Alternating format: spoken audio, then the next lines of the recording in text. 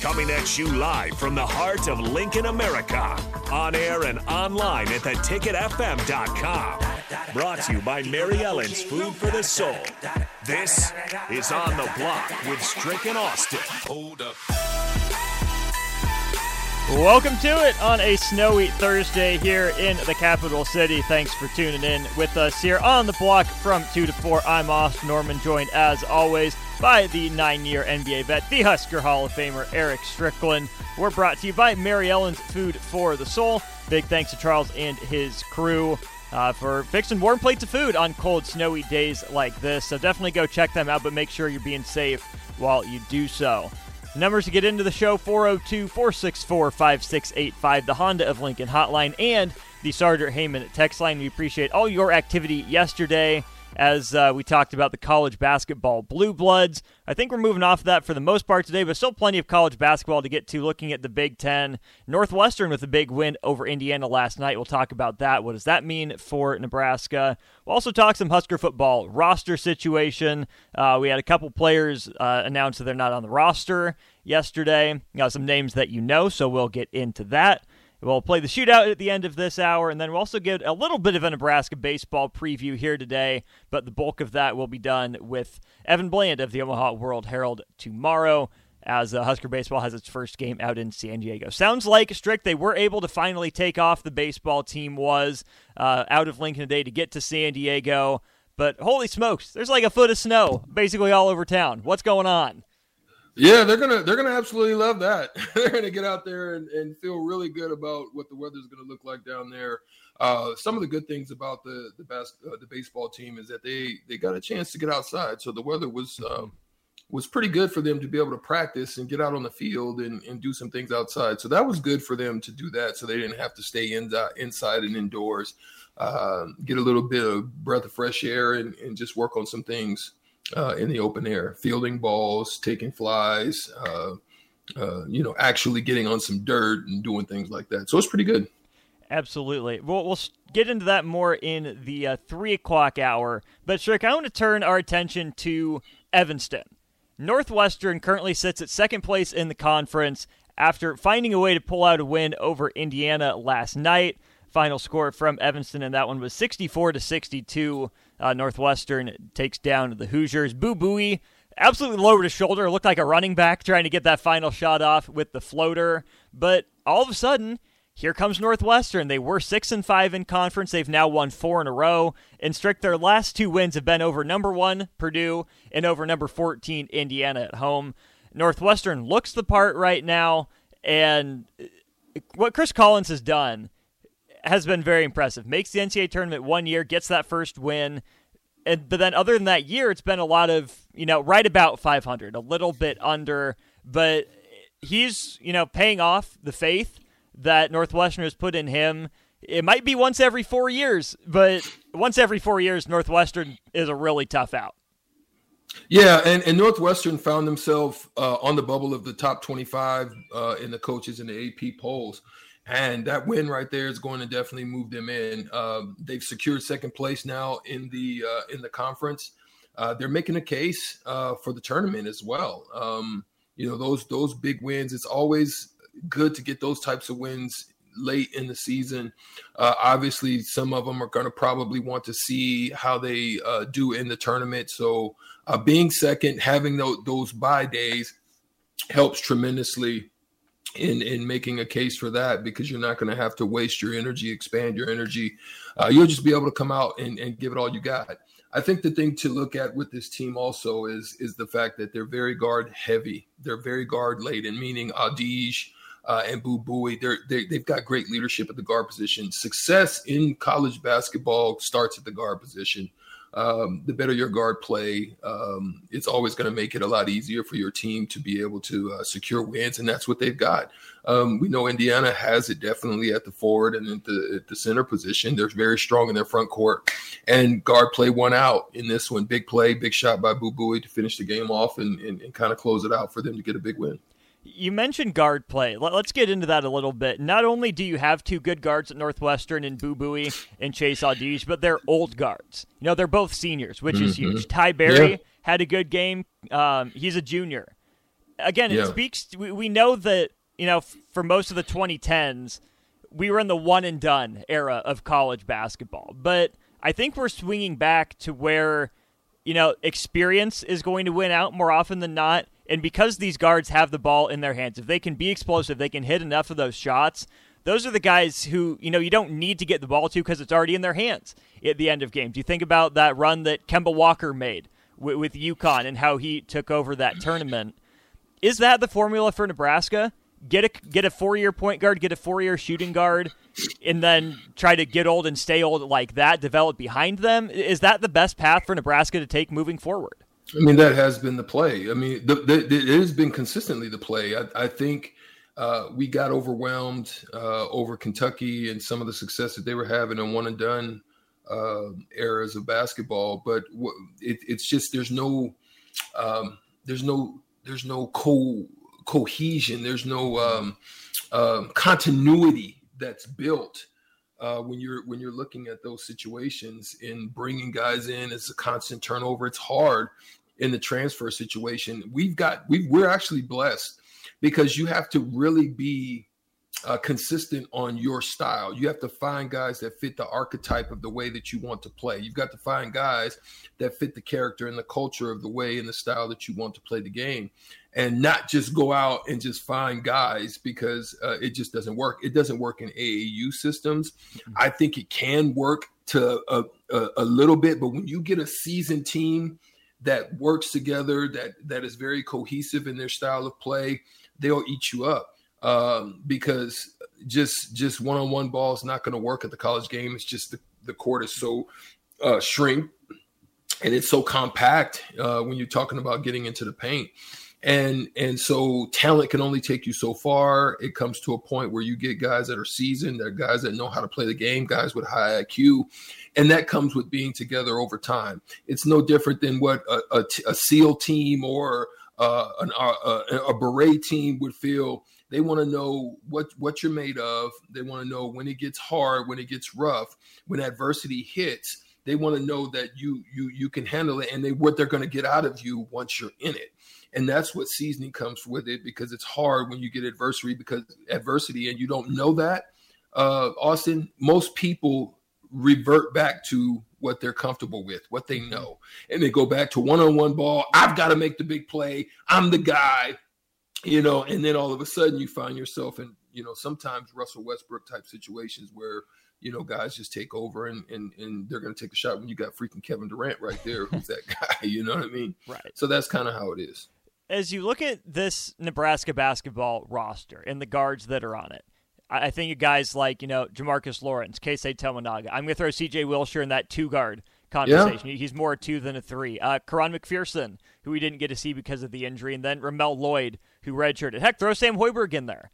Yeah. Do you see 2 or 3, maybe even 4 guys on that team that within the next 2 or 3 years can develop to an NCAA caliber backcourt?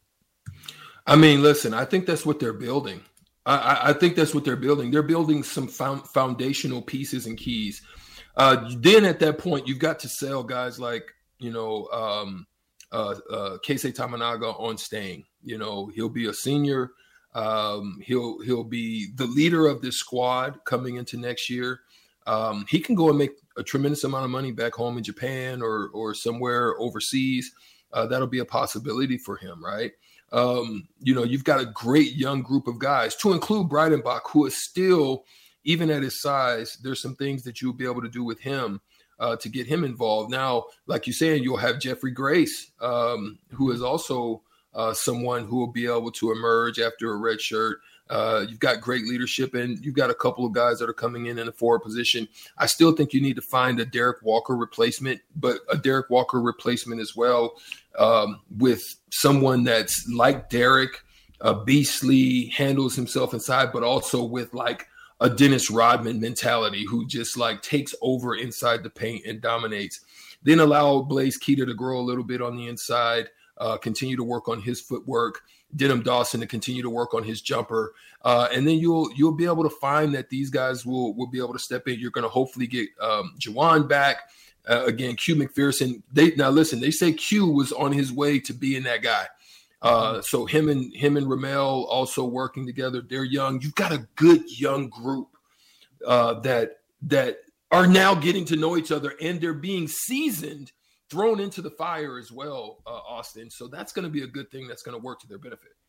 You mentioned those two guys that we haven't got to see this year. I mean, Jamarcus Lawrence wasn't supposed to play really at all this season. He steps up. Sam Hoiberg, people would look at him and say, well, he was never going to play except for all the injuries. But if you look at McPherson and Lloyd as maybe your two guys moving forward, you can do a lot worse than having Jamarcus and Sam backing those guys up. No question. It gives you that depth. That's the thing. Like, look, with the style that this team is playing, there's probably some apprehension to run the way that they probably would have liked to run in certain situations. You're seeing them starting to do a little bit more of that. Jamarcus is really good at quick push and probing for opportunities there for them. He gets that ball out and moves it up. Now, listen, when you've got that kind of depth, the style that you want to play on the defensive side of things, you can throw different types of rotations. You can throw different types of combinations out there. You can throw all kinds of different types of press situations because blow it out. Everybody blow it out, run it out. And now they're young. They've been able to understand what Fred wants and the staff wants. And hopefully they'll build a lot more. It's kind of like giving your child more responsibilities, right? Mm-hmm. The more you let them out, the more you allow them to do certain things, the more then you can trust them with more responsibilities than you allow them to drive the car. So this is the stuff that this young group is going to be able to observe. They're seeing, they're listening to, and Fred had to put the reins on them so that they can make sure that they're not turning the ball over or just they're haphazard with everything. They're just running everything. They're turning down screens. They're actually getting into sets. I saw just in that game alone, there was at least 3 times where I saw, I would have turned that one down. Or, I would have faked like I was coming out and went baseline. It was like the baseline was wide open. I'm just thinking about as a basketball player, just situational things. But Fred's got good reins on them, respectable reins that still allows them to grow and be successful. Absolutely. We're talking some Nebraska basketball, big picture stuff here on the block. I'm Austin Norman. He's Eric Strickland. The example I keep going back to, though, Strix, I pull up the basketball reference pages, Northwestern. Chris Collins gets there his first 3 years, 14-19, 15-17, 20-12, before he has that breakthrough year. They go to the NCAA tournament. They win that first-round game. Could have beat Gonzaga, maybe should have beat Gonzaga, depending on how you rule that goaltend or non-goaltend. But regardless, first win in NCAA history or in program history. The next year, they're ranked in the preseason at number 19. They end up 15-17 and 13-19. Then 2 years with fewer than 10 wins. Last season, they're back up to 15 wins. This year, they're back up to 20 wins. I know that it's not fair. It's not good to say, Nebraska's a football school. So basketball, can't be good, can't be expected to be successful year in, year out. But say, Nebraska has Northwestern level of success, where you're sitting between 14 and 18 wins pretty much every year. Is that a good step in the right direction for this program? I mean, look, I'm not going to even say that that's the way to view it coming into next year. I'm not even going to put that out there. I think you want to continue to build blocks. I think over success is them getting into a postseason play. Mm-hmm. I don't care the way you look at it. With the adversity that they had to endure this year, finding their way into a postseason, that's like leaps and bounds of success for what you're looking and had the expectations for this team. Yes, there were great expectations coming in. But at the same time, no one expected this type of adversity, and to have this type of loss of playing to start with. You don't have Derek Walker, who has become a significant piece of your success this year, and you have to kind of find ways to play without him. And guys are just being thrown into situations that probably they didn't have expectation for, but they had to grow into it. Then you saw the schedule was very difficult. So playing that kind of difficult of schedule makes it a lot more easy for them to be able to handle, because there's nothing to them that can scare them going forward. Even after this year, when they step into a scheduling for next year, they're going to look at it and be like, shit, the gauntlet we ran through last year, this is nothing, right? So I really do, man. I think that they have the potential to shoot for the stars. I say shoot for it. But I'm not going to put that on them to be like, 19, 20 wins on this team for next year. I think they have the capability of doing it. When you're looking at the kind of parity that's right now in the there's no one wants to take the reins outside of Purdue. Who's going to Zach Edey's going to be gone? Yes, they're good at getting 7-footers in there somehow, some way they find a way to get them. But and have them to be productive. But listen, those guys are going to get better. And can you say for certain who it's going to be when you're looking at it? Trace Jackson Davis is gone. Can you look at Indiana, Illinois, any of those teams and say, wow, they got something going? The only one I can really see is the guard play and the forward play out of Purdue. There's going to be some success there for what they're doing because they got young guys. They're freshmen. And their freshmen there are having great success. And so that's the thing that you can look at. And the continuity that Iowa probably has is a possibility as well. Absolutely. One last little bit on this as we play out the rest of this season for Nebraska basketball and look ahead to next season at the same time. Since Bandamel and Gary went down, Nebraska has really turned it up on offense. I say really turned it up, which not that that's a huge bar to clear, but the offense has gotten better. Strick, their last 4 games, they've broken into the 70s, which is a big step in the right direction for this team. 72 points, 72 points, 73, and then 82. We know the conversation coming into this year was, Fred Hoiberg went all in on defense. Adam Howard the matchup zone. And they're going to throw some different stuff at the wall. They're going to be more versatile on defense. And they really bought into that. Without Bandamel back next year, without Walker, without a bigger-bodied guy in Griesel, do you think we see Nebraska start to lean into more offense like they have toward the end of this season? Well, don't let's not forget about it. Ramel Lloyd is 6'6", so he's Griesel. He's 6'6", 205. So he's basically Griesel with 1 year. Griesel's 6'7", 216, a senior, matured, been around, had plenty of time to get in the weight room. You can see Ramel Lloyd with that type. He is a point guard. He was the point guard for that Sierra Canyon team. Even before Bronny James and all those guys, he was that guy. So Q's also a strong body, good, solid, get after you type of guy, Queens Harden type of guard. You know what I mean? He's got a little bit in his trick bag. Hopefully the injury doesn't do too much for him. Will allow him to kind of still free up in a lot of his movement. And then you've got potentially 3 dogmatic type of guys in Juwan Gary. Lloyd's got that stuff in him a little bit. And Quan McPherson's got that. And then you bring back, and you've also got Wilcher alongside. I think their style may change. I think the way that they attack you may change. They may go with some four guard and a forward type lineups potentially, because you've got Denham Dawson at 6'6", who is capable of guarding, playing, and defending bigger players. And you don't have a switch problem when you look at Q and Ramel and those guys. So, hey, you could probably throw a pretty good, solid group of guys out there at any given time. And just hopefully they can secure – I would like to see them secure one more type of, forward hardened guy with just like a Ben Wallace or a Dennis Rodman type of mentality on the inside. It don't got to be 6'9", 10, 11, 7 foot. But, boy, just if you got that killer with you and you're able to go and get it like them, I would love to see it. Absolutely. We'll switch gears in our next segment, start talking some Husker football. Alante Brown, Hunter Anthony not on the roster, so that's 2 players closer to the 85 scholarship limit for Nebraska. But with spring ball right around the corner, who are the 5 most important Huskers to watch? Who needs to step up in spring ball and set the tone? Strick and I will dive into that and more on the other side.